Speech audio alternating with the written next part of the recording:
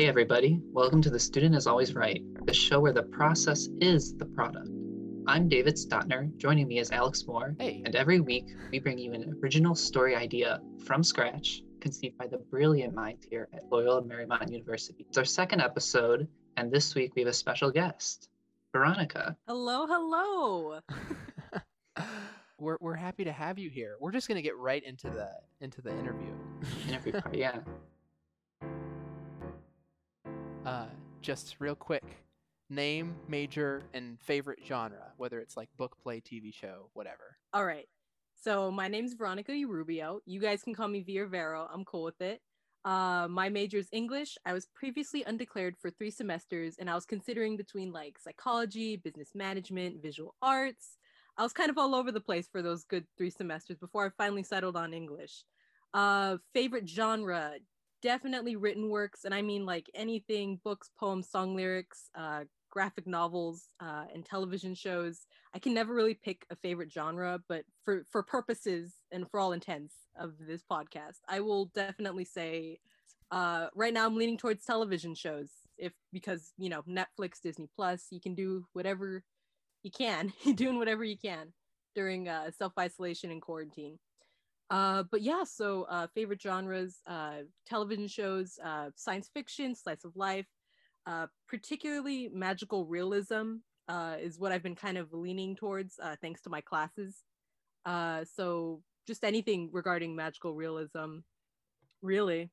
And just really quickly, you guys know what that is? Yeah, I was gonna ask, what is that? What do you mean by that? So magical realism it's the opposite of kind of like your typical like Harry Potter or any other universe where there's magic is just kind of the norm. It's kind of like, the usual thing. You see someone casting fireball and you don't blink an eye. But magical realism is the reverse of that, where it's taking place in like, modern day, or even, if you're taking the historical route, then it's taking place in any time within reality, except there are some points where it's like, oh, hey, ghosts, or hey, magic, that shouldn't be here, but it is. Huh. That's really interesting. Oh my God. That is really cool. Is there like a popular thing that Yeah, like what's a good series example of that? Oh boy. I said television shows. I kind of backed myself into a corner here. The most I can think of is this one novel called Soledad by Angie Cruz. That one I would say is peak magical realism, in that you're following this girl. She's going through like the motions of like family drama, life, and everything that comes with being in the job market.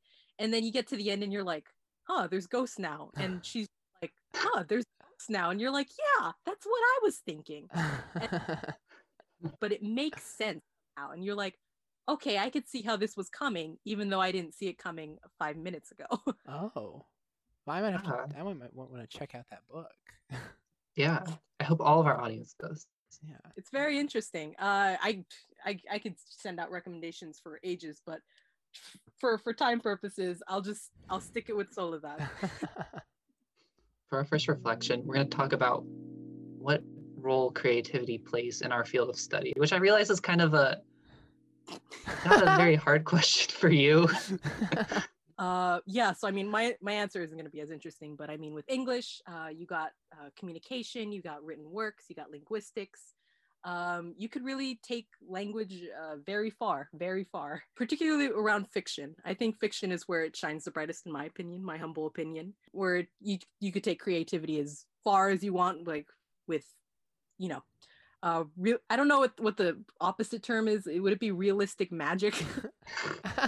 I don't even know. I should look. Or as small as you want with like magical realism. So for this week, our creative writing element we're going to be exploring is character development. Woo! Now, before we get into our personal takes on what character development means, I just wanted to bring attention to this one article by Benjamin Percy called Writing with Urgency, Propel Your Characters Forward. where he talks about how important momentum is for your characters and your story and sort of the interrelation between those things. And he sort of gives a framework of what that should look like. He starts by saying, as you might guess, that you need to establish a clear narrative goal, but alongside that, you need to have a sense of human urgency. Because if your character doesn't have motivation in the narrative goal, what's the point? Also, he advises that you create obstacles that ramp up the tension of the story. One thing he asserts is that this is where you always want to put your characters, in the tight spot from which escape seems nearly impossible. He also talks about creating lower order goals for your characters, which are basically like checkpoints for your characters to cross. He also mentions what many people may have heard of before as a ticking clock, which is a time limit for the characters to complete something before a big event. And finally, he mentions that the delay of gratification and the withholding of information is a big part of keeping you invested in the characters and their story. It's a super cool article, and if you're interested in reading more, you can check it out in the description. So I guess now we can open the conversation to what character development means to us. I think it's just such a it's kind of a broad topic because there's so many ways to do character development. Mm-hmm. That's true.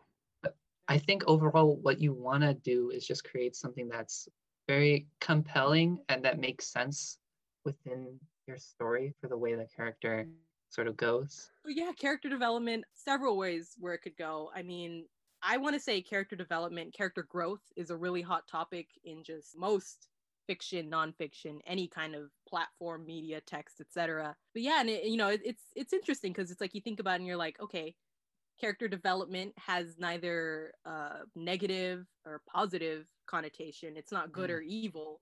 It just means the character develops, the character grows over the course from point A to point B. I was about to say plot A to plot B, but yeah, no, I think character development for me is just something that I really love working with. In fact, that's actually how I start most of my stories. I'm thinking, what could I do with this character to make them change, like either a perspective or not even change sometimes. Sometimes it's like whether I'm proving them right or I'm proving them wrong.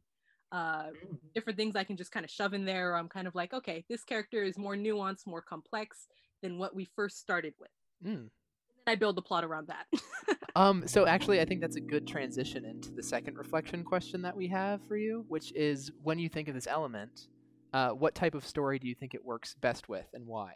I want to say it works with most any type of story, regardless of whether it's fiction, nonfiction, whether it's an oral history you're presenting or if it's a written one. I think it's important that we recognize that change is a thing that always happens and it's always just a part of our world. It's inevitable, that it's something that, happens with us, with you and me. But yeah, I definitely want to bring it back to that. If you don't have your characters developing in your story, it's kind of like, what was the point?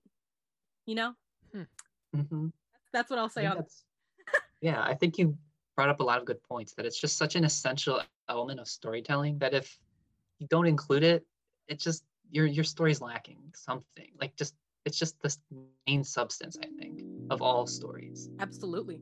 All right, so we're gonna move on to the next section of our podcast, and we're gonna start to create our own story, and we're gonna focus on character development, which is gonna be kind of easy because I mean that's mostly what you do in a story. Not like last week, episode though. was a little. I think this is going to be a good one. Do any of you have any ideas of how to start it? Like, did you want to go the route of like magical realism or whatever for the story that we're doing? Yeah, let's do that. All of my classes that I keep taking keep giving me magical realism, and I just keep eating, I keep consuming it, and I'm just like, this is great, love it. Finally, a good meal. Well, you're the chef today, Veronica. Yeah, is there like a character that you really want to explore, maybe? Sure. Let's. Yeah. And I've been running my mouth on ideas for characters and OCs since they came out of the womb, practically. Okay, how about let's start with an interesting name character, and then we'll do like the baseline. I don't know. I might go off of Carl Golden's 12 Common Archetypes I feel like a lot of character development characters, like where it's like it shines the most, or when they fall into the hero kind of archetype. Right. You know, then their arc is all about the mastery of their power, the mastery of their influence. Let's go with a different one, just so we can just it up a little. Let's go with the innocent. So this archetype is more about like exploration. It's more about trying to find safety, caution. I say we start with that archetype, the archetype of the person who's just kind of like there. They're kind of like, oh, you know, if there was a story with a hero or the magician, they would be the bystander. They would be on the lines, and they would be trying to weave their way through traffic to get away from the major plot. Like, I don't want any major plot. I am far away from that. That's not me. All right, so I'm gonna go with the name Belen, Belen. Okay. No idea why. It just came to me. And then for last name, let's go with Carrasco. You know, just for fun. Belen Carrasco. Carrasco. That's a Carrasco. wonderful name. Belen Carrasco. Veronica, how creative are you feeling today? Are you feeling 2 20-minute segments or 2 30-minute segments? I feel like I could do 30 minutes. Okay, so in that case, we're going to start the timer in 3, 2, 1.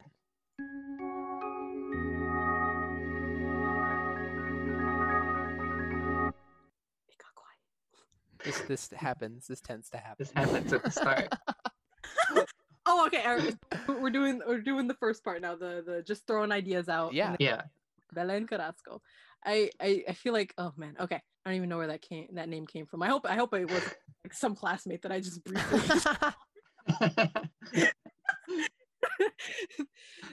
This work was not based off of any real persons. We got the innocent. We got the person who does not want to be a part of any single plot thing that's going on, any single main plot thing, and they're kind of like, okay, my first goal is safety. It's finding safety. Is to be cautious. What are they seeking safety from? Ooh. Let's say they're on the freeway. Okay.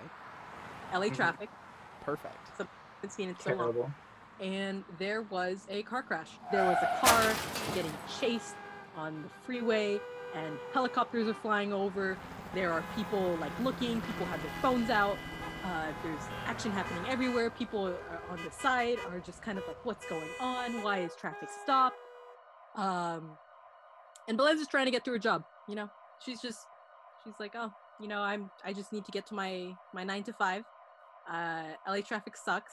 And then now this whole thing is happening right in front of her. And she's like, I gotta get out of here. Gotta get out of this lane. However, where could we go with this now? Maybe she gets pulled into it. Gets The pulled- chaos. Okay.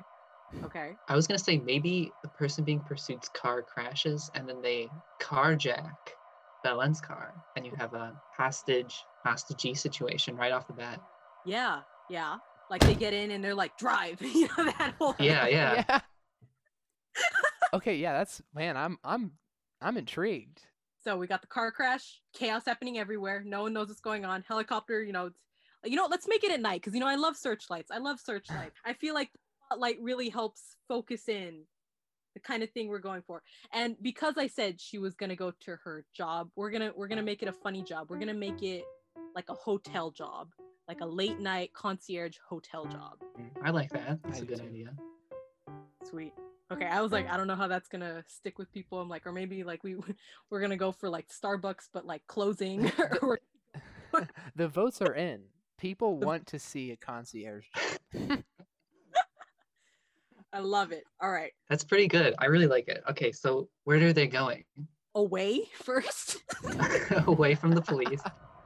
Luckily, the rightmost lane that is exiting off of the 105. I actually don't know freeways, so that is just a freeway I know. Exiting off the 105, and she's going. She's like, oh, I better stay within the speed limit. And then the person's like, drive. Mhm. Oh, and it's like, Oh, go ahead. I was just gonna say, like, because she is so like wanting to stay in the speed limit, it just makes her so inconspicuous that the getaway happens really easily. I want to say that all of the commotion happening with like people like getting out of their cars and like yelling, all the honking, the spotlights. Let's put 2 helicopters. Let's say 2 helicopters. And she's pulling over to the right, getting off the off ramp, and she is panicking out of her mind because this is not what she expected when she was on her way to her job at the hotel. Now they've gotten away relatively they've gotten away. Like she like makes that really dramatic moment where she looks in the rearview mirror and she sees the mess behind her. She's looking at this figure, and I don't know what kind of figure does she see. Maybe he's a bit of a bad boy. A bad boy. No, let's put him in khakis in like a sweater vest.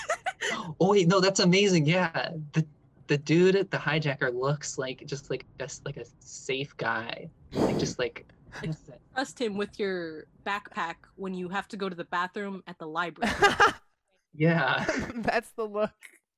That's the look. That's the person who hopped into this innocent lady's back seat and said, "Dry." Mhm. Right. Okay, that's wonderful.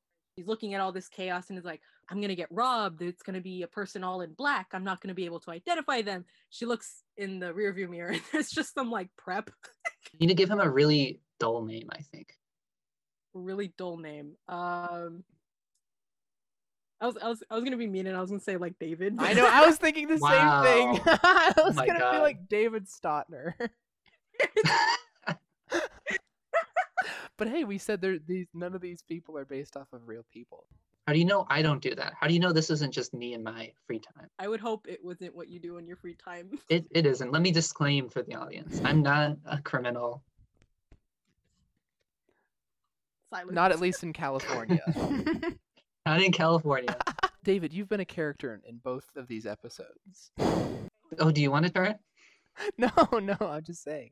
We should make it a theme to Make it a tradition? yeah. Tradition. All Okay, right. so where are they? What's next? What's next for the story? Where should they? We've gotten about 50 yards from where we started. But it's a very eventful 50 yards. That's very Yeah. true. Or maybe she should ask them like what? Like she should ask something like where do you want to go?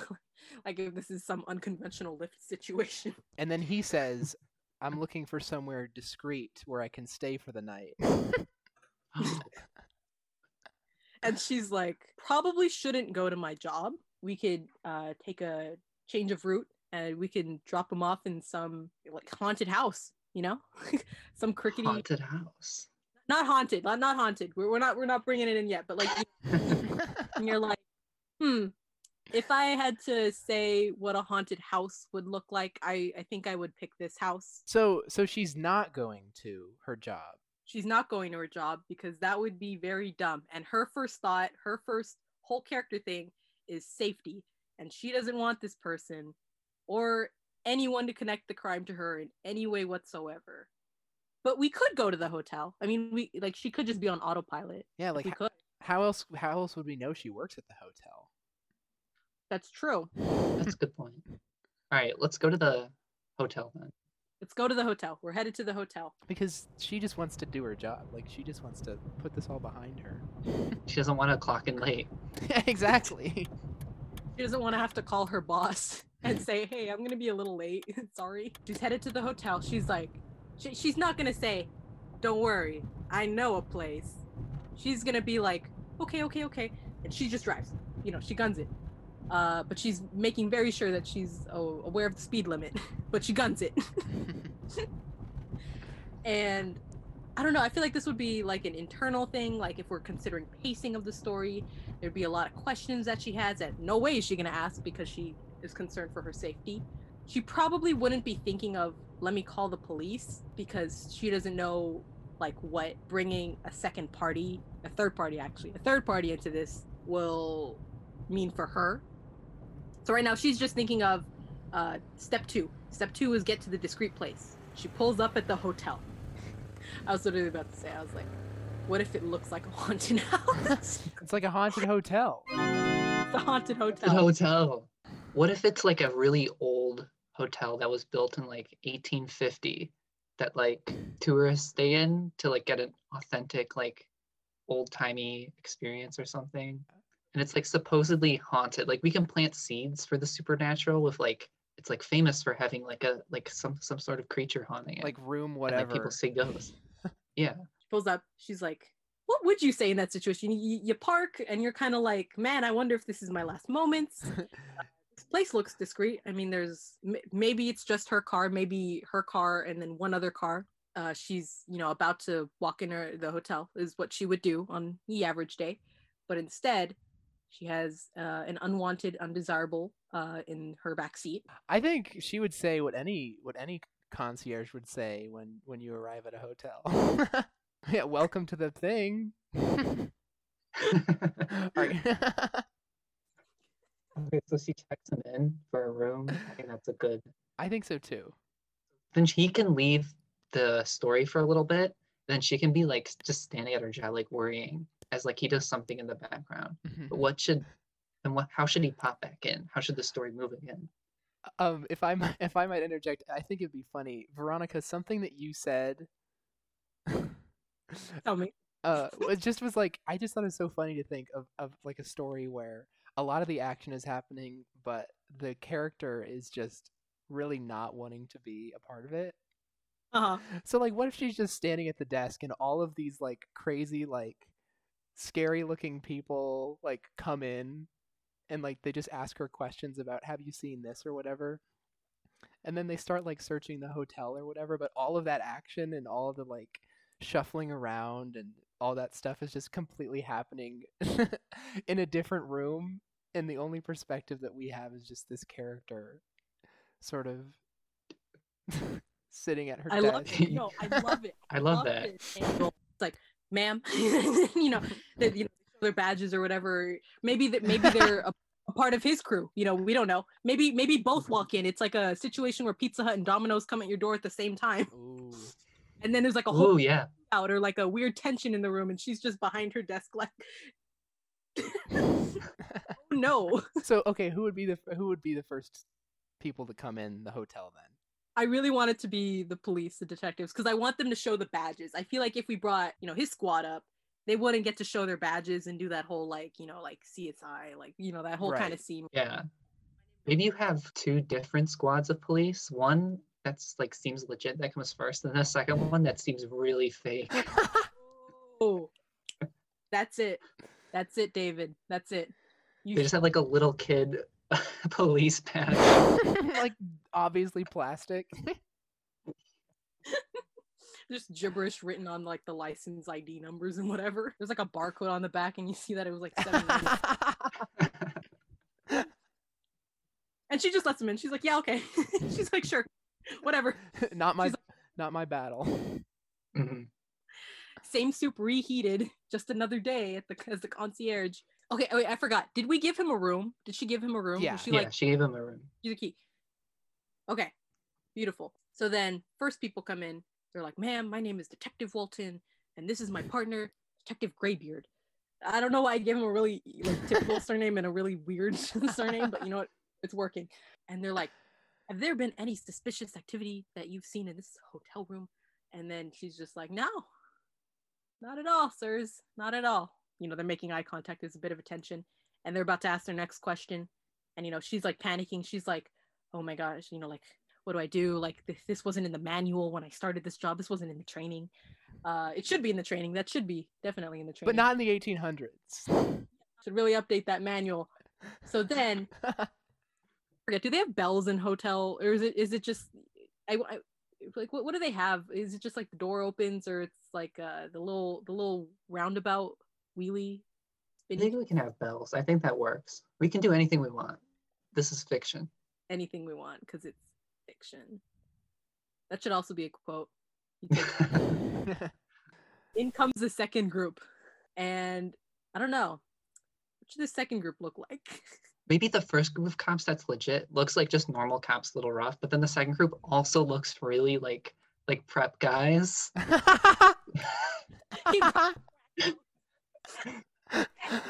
Oh goodness me. That's wonderful. Are we sticking with the part where they have badges too? Or oh yeah. They have the fake badges. They just seem like not real cops. They just seem like a frat boy dressed up like a policeman for Halloween. Yeah. And then they still have the pastels, like salmon shorts and all of it. Yeah, so they come in and they ask, the same question, basically. And is her response any different?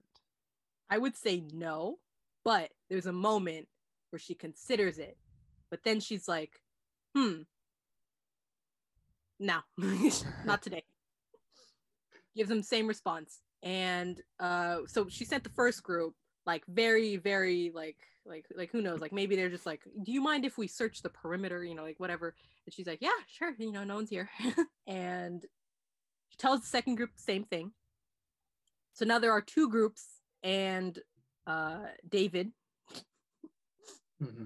And they're just loose in the hotel. They're just everywhere in the hotel. Like that isn't clearing. And if we had a different archetype of protagonist, like either the hero or like the politician or someone like that, like someone who knows like law stuff, it'd be like, they can't come in here without a warrant. But that is not the prerogative of our main character. Her thought is, let him do whatever, and if necessary, I can just go through the back and hide. Just about her safety. Yeah, I think that's a good description of her. So should the two groups start like fighting in the hotel, do you think? Yeah, do you think like there should be like a scuffle? there should just be like chaos erupting around her? Yeah, I would say like floor right above, and all of a sudden you hear like a whole bunch of like yelling, there's like shots being fired, and there's like an explosion that's like not like, like what? What's going on? You're crashing, and she's just standing there at her concierge desk, just like typing on the computer. She's like looking at the booking because they have like those old books. Actually, you know what? Let's not even have a computer. It's 1850, so she just has like the book and writing with a little pencil. And then either people start running out, like they come out of the elevator or something. There's like a brief moment of pause, and she's kind of like, she breathes like in relief, and then like you hear the elevator open, and then all of a sudden the cacophony of all the chaos is just chaos and carnage just happening everywhere. Like you look to the left, look to the right, people everywhere. Like people evacuating their rooms, and like you see some prep shorts in the mix. You see, we should have one iconic character, and I want to, I don't know if you guys remember, but that Jurassic Park movie, the not the one that recently came up, but the one before that, I think it was World, and everyone was talking about that one guy, the margarita guy. Do you guys remember the margarita guy? Yeah, we can have the margarita guy fleeing the hotel. Yeah, so we have the margarita guy fleeing the hotel. He's got his margaritas, his like $10 margaritas that are really overpriced, and he's booking it with all these people, but he's being careful not to spill anything. All these people are panicking. Chaos is still going on. She's just, she's just kind of, writing in her little book, and then, keys are getting thrown at her. So she's doing her job. She's returning the keys. Somebody's like, do something. And she's like, I don't know. She's like, And I don't know. Should we bring back David? I think David should come back in. David should come back in? Okay. Because I was like, my other options, like, we kill David. Oh no. He started the whole plot. He can't. Okay. David lives. For now. Thank you. You're welcome. What if he's not alive at all? What if he never was alive? To be revealed. Disclaimer again. Not based on real people and real circumstances. I am alive. Okay, so David comes back on the scene, but instead of running with everyone else, he goes back to the concierge table, and he's like, I need another place. Like, instead of drive, he should maybe like walk. Like, I don't know. Run. Very minimalist. Man, a few words. Okay, so do they go out like the back exit or something? Yeah, back exit. The door is behind the concierge desk, which I think exists. I don't know. I'm picturing like the Four Seasons for some reason, but like worse. And like how they have those like doors like to like the break room, and then there's like the back exit they use in emergency. So I'm thinking that. I'm thinking he takes him there. I think that's good. And I say maybe this is the moment where she's like, maybe I should do something. But then she doesn't, obviously. But she's thinking about it.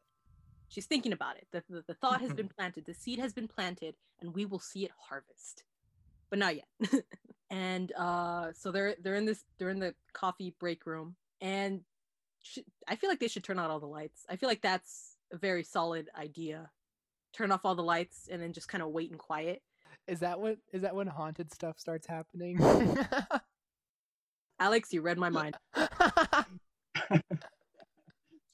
But here's the fun part. What should haunt the hotel? Like, should we go with ghost spirits, or should we go with, I don't know. What else can haunt is my question. Zombies can haunt, or they can't haunt, but they can be creepy. We could have vampires. Vampires. We could have werewolves. we could have ghouls. We could have a dragon. Heck, we could have a whole dragon come out. But maybe we should start with ghosts, because I feel like that's a very good like icebreaker. You know, like gothic horror breaker, just ghost. Right. Weird light. That's a great, yeah. I think weird light is a good start. Weird light. All right. So they're waiting in darkness, tension, cacophony outside. She's the only one on duty. It's like 1 a.m. or something. I don't know. Like maybe like 1:25. Actually, no, that's a lot. It's like 1:17. 17 minutes have passed since she clocked in, and they're in the dark. Can't see anything. It's just their breathing. Absolutely silent other than that. There's no bell. There's no gunshots. There's no crashing. Silent, except for their breathing. And I think this is the moment where she'd be like, huh, I know the walls aren't the thickest around town. Where did the noise go? And guess what? But, sorry, what? What was that? That was the end of our first 30-minute segment. Oh my God. Wow.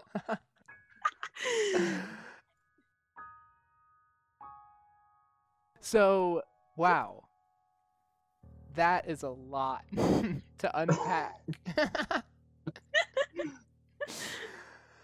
And that's right. We're about to hit you with a midpoint reflection. All right. Where do you see your creative process is taking you? What do you feel is missing from the story, and why? Okay. I feel like the creative process right now is taking me, with this particular story, into what I would do with the genre of magical realism. I'm like definitely thinking about it like a lot more in terms of like not just what I'm reading off the page, but in what I'm like putting out there. And I'm taking like what tropes, what allegories, all of that. And I'm definitely like I'm like considering, like there's a lot going in my head right now, and I'm considering like all of these different points. Usually with how I work with fiction and work with writing, this is definitely a different take. I've never done a really collaborative process with it when it comes to like verbal communication. Usually when I do collaborative projects, it's like over text or over social media, and we're just talking about characters, and then we get into plot, or we're talking about plot and then we get into characters.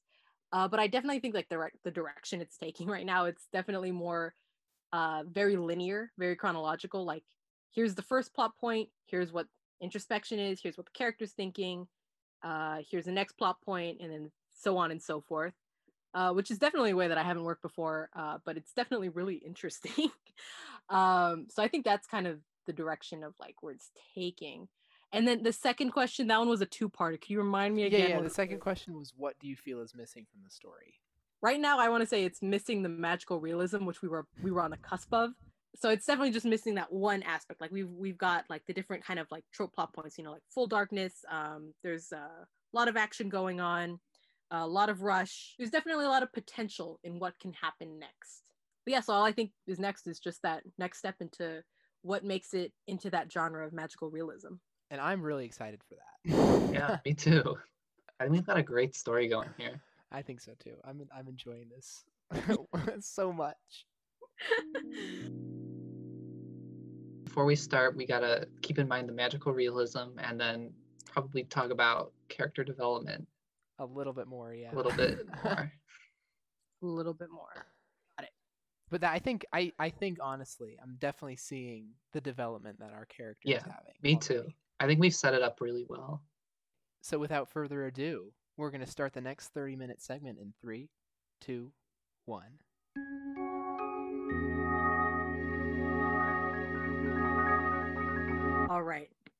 So, where we left off, complete darkness, tension, breathing. What happened to the noise? Suddenly, a light. I felt really dorky just saying that right now, but considering our character and what she's gone through, she's mainly sticking towards her own safety. And right now, she believes her own safety relies on in just following orders. So there's this light, and I don't know. I feel like the first thought I would have if I were in her position, my first thought would be, oh, what now? But Exactly. I agree. she's been, how long has she been working at this hotel? Is I think the next question we got to ask about her. I think a long time. A long time? Yeah, it's like her comfort job. She never tried to find another one because she was just like, this one's good enough.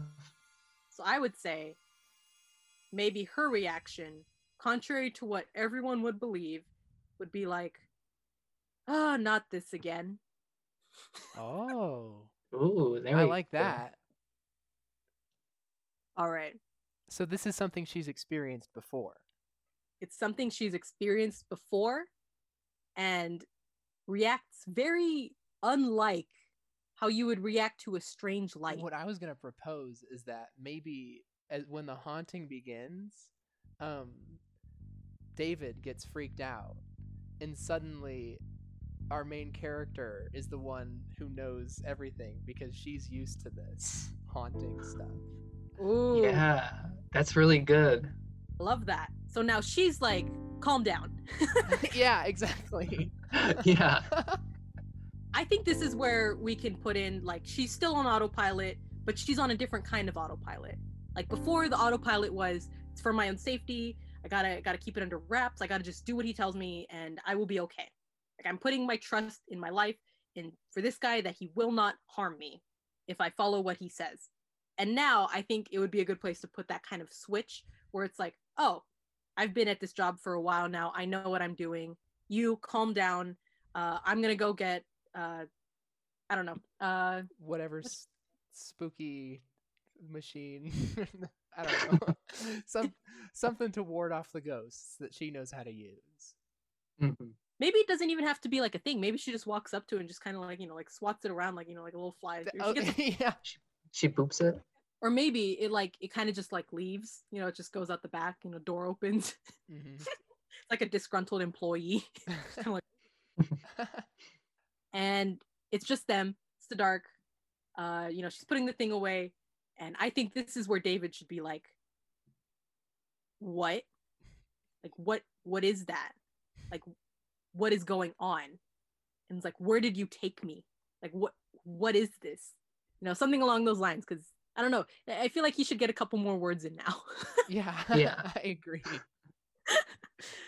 He'll be very confused fish out of water. Like he'll just not be understanding what's going on. And then should she explain to him, or should we just keep it ambiguous for now?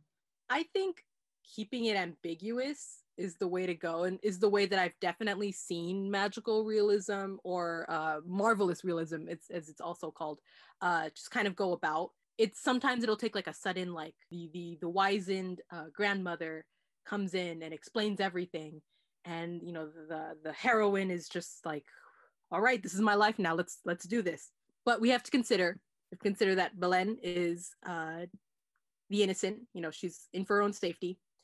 Weird guy, weird man who may or may not have been a part of that car crash. Maybe he just came from the neighboring car and was like, I need to get out of this traffic. Drive. We feel he's nefarious. We feel that there's like something, like he's not a good guy. He made her scared. He made her fear for her life, and she's on autopilot. And there was like that whole fiasco with the detectives and his crew. And so we're kind of like, okay, he's not 100% good person. But we have her, and we're like, okay, she's definitely a good person, but she's not practical. Like she would be the first person to like be cornered by this, like like the guy with the chainsaw in any horror movie, because she was like, let's split up or something along those lines. Mm-hmm. However, now she's in her element. She's not on the freeway. Now she's in her comfort zone. Now she's dealing with things that she does know. And I think that also brings a really interesting dichotomy of like the fear of people versus the fear of the otherworldly, the unknown, and how she's cool with the unknown. But you know, like, one weird person says drive, and you know she's everywhere. Yeah, this character, I'm even more fascinated by them now than I was at the start. Yeah. So maybe is it like what? So maybe the reason that she has the really late shift is because she knows how to deal with all the ghosts. Yeah, maybe she knows how to deal with not only like deals with them, but maybe she's like familiar with them because of like her own life and what has been wrought upon that. Maybe she's friends with them. They're buddies. They they get tattoos on the weekend.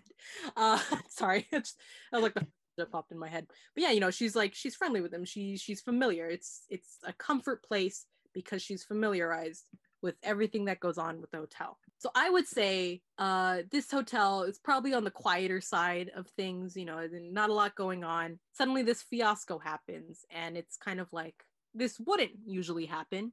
But now that it has, and now we're bringing in the element of spirits, of light, of this otherworldly presence, I would say that they're kind of tied into each other. The spirits are only showing up because of the entire fiasco that David brought along with him. They're kind of checking it out, seeing why is all this craziness happening? They're like, what the hell's going on in our hotel? Yeah. So they really are like disgruntled employees. They're like, this is not an average day at the job. They're like, we didn't sign up for this when we died and entered the afterlife. But I think that's definitely the direction we should probably take. Oh, that yeah, would I make think so too. sense. It'd make more sense. She swats the one out of the room, sort of like with this familiarity of like, okay, just get away, pest kind of thing. Yeah. And then like what? David's just like totally shocked, has no idea what's going on. And then where do they go from there? I think maybe there's some other noise. We should bring some noises. We should bring some other noises. You know, now it's like silent. You know, what happened to everything that happened outside? But now there's a new noise being introduced. It kind of sounds like the spooky ooh, you know, like that little noise, except it sounds a bit more distorted, a little more high pitched. So I'm thinking that starts kind of filtering in, and I say David should have another bout of like, what is going on? Like, what is happening? Like, where is this? Like, what? And I think maybe now is where she sees the situation for what it is, and she's like, this usually doesn't happen on the job. Ooh. I don't know. I'm thinking something about like they're not like some kind of entrapment, but I don't know. Well, like when I guess maybe from her perspective, like when something isn't going as usual, like I guess for her job, since she cares about it, she's like, okay, well now we got to go to like the source. We got to find out what's causing this issue. Like if your air conditioner isn't working, you go check to see if that's working. If your plumbing's not working, you check your plumbing. And it's like, if your ghosts aren't working, if they're not doing what you want, you got to go check on the ghosts, right? True. Yeah. Okay, I got another interesting plot point that came at what you were saying, Alex. What if she tells him, as she was like about to explain, she turns to him again, she says, don't let them touch you. Ooh. So now there's that added element of, okay, they look harmless, but don't let them touch you. And come on, we got to go to the source. Stay here. And then he's like, no. Yeah, he's like, I gotta come with you. I don't want to be. Don't leave me here with these ghosts. And he's like, I'm coming with you. We may have had a rocky start, but we're in it together. And then she's like, your funeral. Yeah. I love that. And then they and she has like this, she's just carrying this fly swatter instead of like a flaming sword or like a shield of invulnerability. It's just a fly swatter. I love that. That's amazing. I think she should add a little bit more like in what's going on, but like still very ambiguous, very vague. Yeah, still vague. Just like sort of like generic sort of statements about the ghosts that really don't like explain them, but like observations on their like behavior or something like that. Yeah, like she's like, these are the rules. One, don't let them touch you. I don't know, for some reason, for a lot of stories, I'm like, there's always got to be a point where it's like there's rules are numbered, and then something you're about to break one. You know? But yeah, no, okay. Don't let them touch you. And I say something along the lines of the harm that they could do, or like he's like, why, like, you know, like why not, like, you know, like the, you know, typical question, like, why not let them touch you? And I feel like something like she would answer something along the lines of, you wouldn't like it if they did. She's like, it's not good for anyone. It's not good for anyone that's involved. And he's like, what do you mean anyone that's involved? It's just us. You know, it's just me. She's like, no, it isn't. She's like, not anymore. And I feel like this is also because it's from her perspective. We have her like internal monologuing.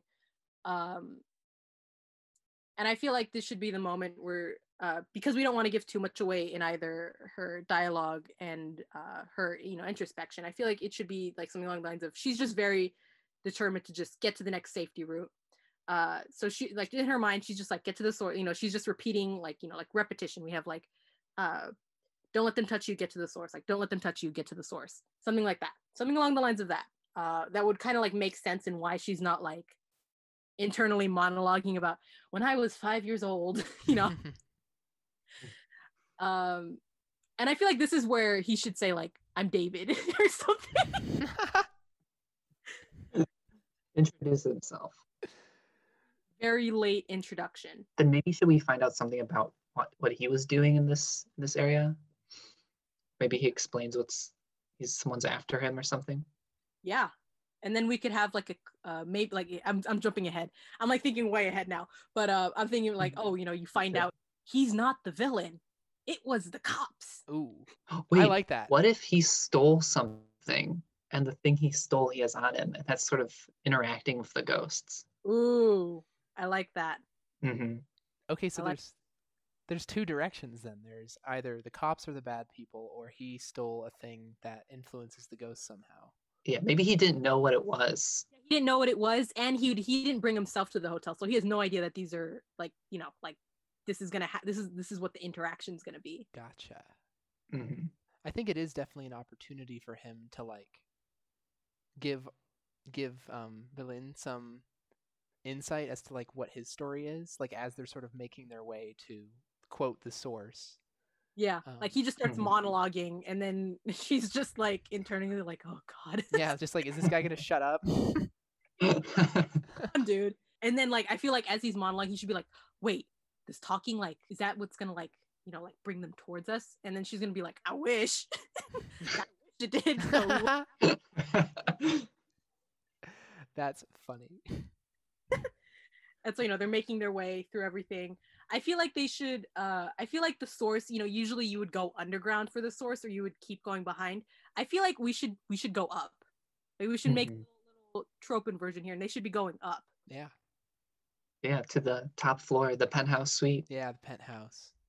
Another thing that I thought of very briefly, that was kind of like, given Belen's like character of like, oh, I have to keep myself safe, and I have to keep this guy who decided to like follow along with me at like a safe distance as he's like mansplaining his, you know, like he's in. She's like, I have a job to do, basically. So it's like not only like a role reversal, but anyway, I feel like a really good character development thing, given that these ghosts you're not supposed to touch. I feel like one of them should almost touch him, and like, you know, they're like cornered, like there's something else going on, and then a little light thing just starts coming at him, and you know they start running, and he's like, why don't you just use your fly swatter thing? And she's like, it can only be used like sparingly or something along those lines. And then he starts contemplating every fly swatter he's ever held in his hand and the power behind that. And she's like, no. She's like, I don't want to be mean to them. She's like, no, not what you're thinking. I just don't want to be mean. She's like, that first one was just so hopefully you didn't see it. But now that you've seen it, it's like, oh, well. And he's like, just use the fly swatter, like what's wrong with you? And then this is where I feel like we could bring in like the part where it's like, oh, like I'm familiar with them. Like I know how they work. I know what to do. Just follow my lead. Walk.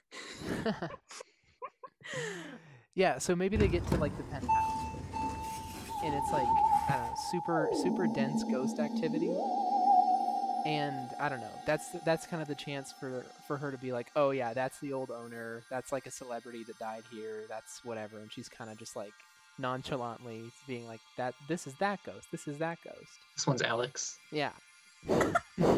This one's Veronica. No. Yeah, this is the room 207, the penthouse suite. I don't know, I like, yeah, ghost activity, but also I'm like trying to think like, how can they do this without like getting near the ghost because they can't touch them? Right. I don't know. Should they be like seeping out, or should we add in some other kind of element, or should it just be light and it should be just like we're holding, like the audience is holding their breath, waiting for like some monster or the light to like combine into some otherworldly. Instead, it's like it's just these lights, and you're kind of like, okay, David's overreacting. I don't know what's up with David. It's just light, but like, what if it's like for something worse? And then it's like, as Belen had been saying, oh, we need to get to the source. Why do they need to get to the source? Like, what's going on? Yeah. I'm on the edge of my seat. I feel like there should be like, I don't like a moment where like kind of going back to like the ghost is like, it's going after David, and David is like crying or something. He's not having the best day of his life. And we should have like the typical, trip and fall moment. And like, she's like looking, she looks back, and we get her internal monologue again. She's like, why am I helping this guy? Like, why am I thinking I gotta go, make sure, help him like get back on his feet? Like what? Like why am I? Why has he stuck around so long?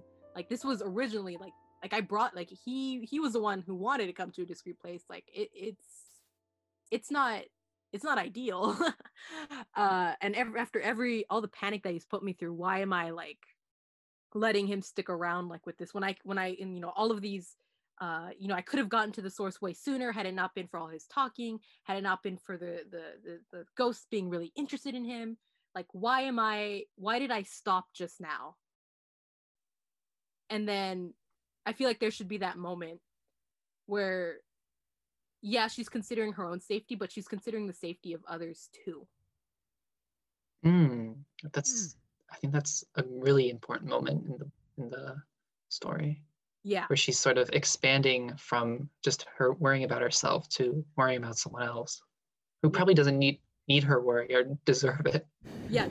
And then I feel like the really good culmination. So we're at the penthouse, there's a lot of light coming from the door. I feel like there should be like one of those moments like, why did you save me? And then she should like look at him, and there's like this moment, and she's like, internally she's like, I don't even know why myself. And then so we were like, okay, so like we was like a celebrity penthouse, or is something happened in this penthouse. Mm-hmm.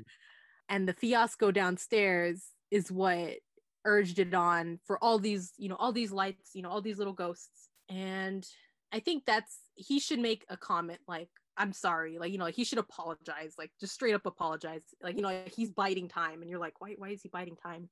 And then it should be like something along the lines of where like she basically like confesses, where it's kind of like, I'm the only one who works the late shift because I am that I can, because I don't mind all of this. Like I'm familiar with it. This is more home to me than my actual home is. Like this, like I have a connection with this place, and I don't want anyone hurt. I don't want the ghosts hurt. So now we've extended it to not only her safety and survival and not wanting to She cares about all the ghosts. They're like her family. Yeah. It extended to him, and then now it's extending to all the ghosts. And then we find out that's like the whole arc. Like that was like from the beginning, she was heading to her job. She doesn't want to be late. She's never been late. She's been at this job for a while now. And this is the reason why. Aw. So we have that character arc of like, okay, so she's only in it like for saving herself, for keeping it easy, keeping it on the down low. all of a sudden all this action starts happening around her and she wants nothing to do with it. She's on autopilot. She didn't ask for any of this. But now there's a situation where what she brought to the hotel put into harm, all her ghost friends, all her ghost buddies. Mm-hmm. So she feels responsible that she has to fix the issue. So Yep. she steps up. She steps up. Alex, I just had a question. How much time is left on the There's 4 timer? minutes left.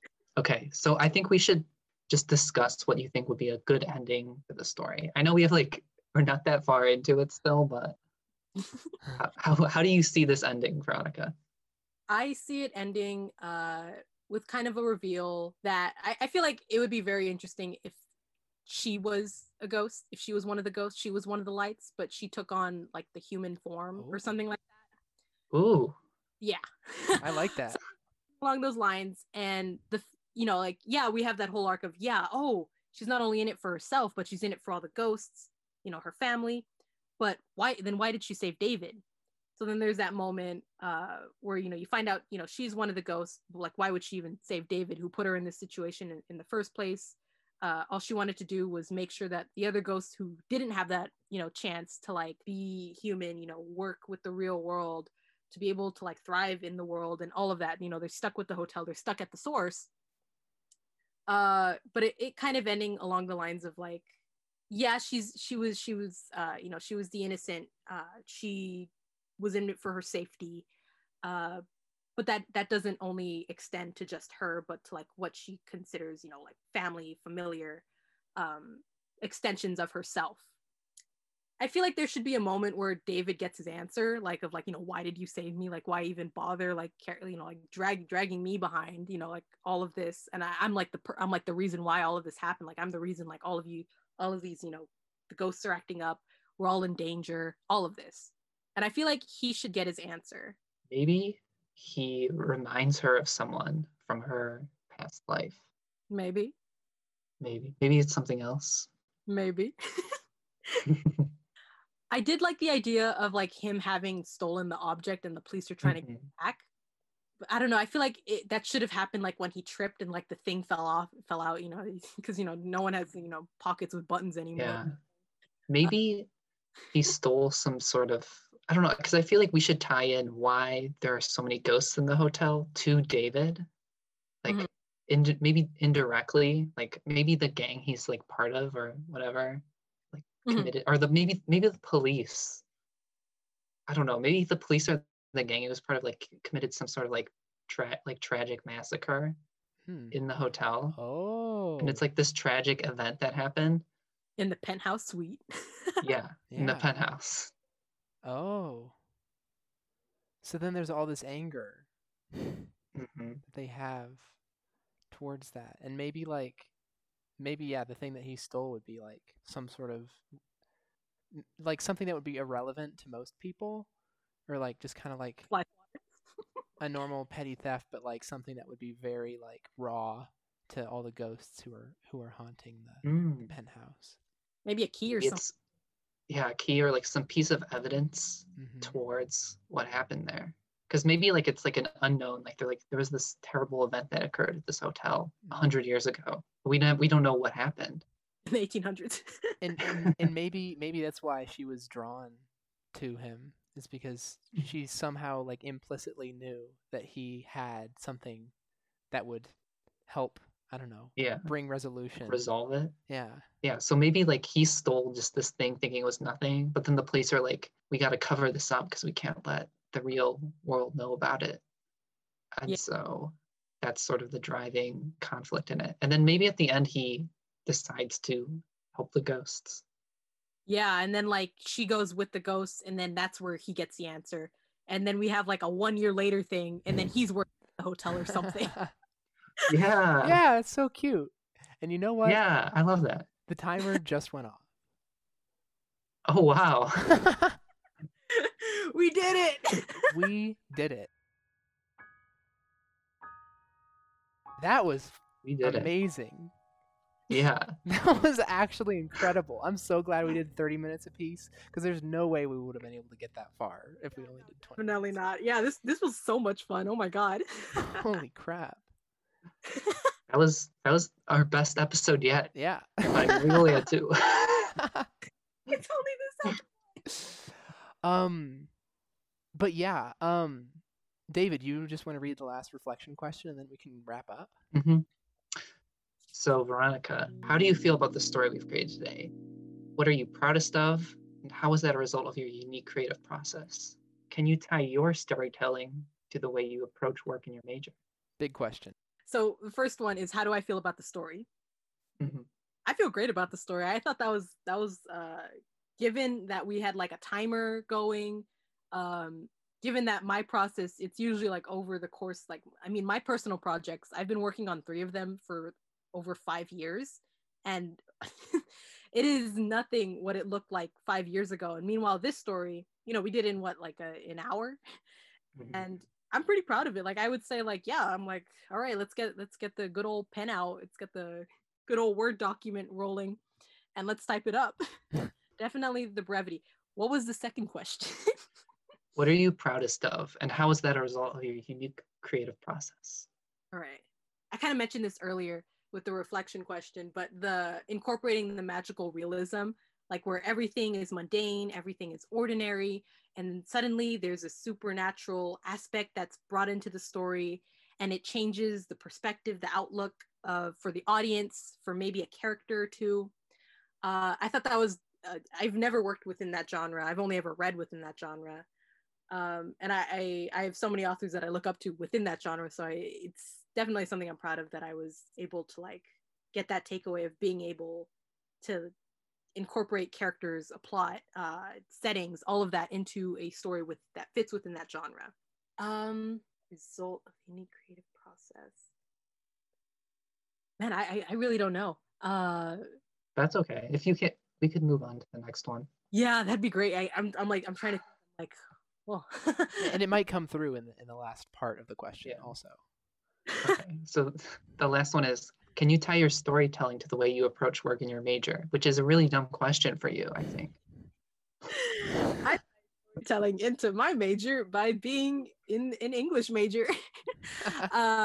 Is particularly because I work with creative writing, as that's like my specialization kind of focus. Yeah, so I mean, I write fiction. I love writing fiction. I love reading fiction, and definitely incorporating aspects that make a genre the genre into the story, incorporating character development, most importantly, into the characters and how that affects the overall plot, how that affects the conflicts, how that affects the ending, the beginning. There's a lot I could say, but definitely within the realms of the English, the fictional creative writing route, I would say that it's not only like a major staple, but it's what it's all about for me.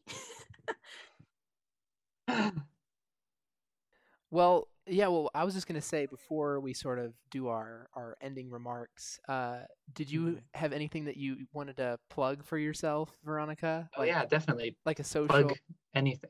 Yeah, I mean, I'm not really much on social media anymore, but definitely at my Instagram, verone.c.u. I haven't really done anything in publishing or publicly announcing a lot of my personal projects. I keep them very close to my chest. They're very, very close to me. They're like my children. They're like my legacy. But definitely, whenever I finish writing them, I have the outlines all ready for most of the chapters. A couple of them are even going to be graphic novels. So getting those outlines ready. But yeah, just stay tuned with my Instagram. And yeah, that's basically all the plugins I have. Library, LMU Library, all the LMU Library. A lot of work too. Love doing work at the library. Woo! All right. Well, special thanks to the LMU IURP for funding this podcast and for helping us stay on a consistent schedule. If you're interested in opportunities for research and creative projects offered by LMU's undergraduate research program, visit academics.lmu.edu/ORCA. Also, special thanks to our mentors, Dr. Amy Ross Kilroy and Joshua Colmack Butler. If you'd like to be a guest on a future episode, or if you'd like to add any details to today's story for the chance to get a shout out on the next episode, we'd love to hear from you. Just email us at alwayswrite, that's WRITE, LMU @gmail.com. thank you for listening, and catch you on the next one. Bye. Bye. Bye.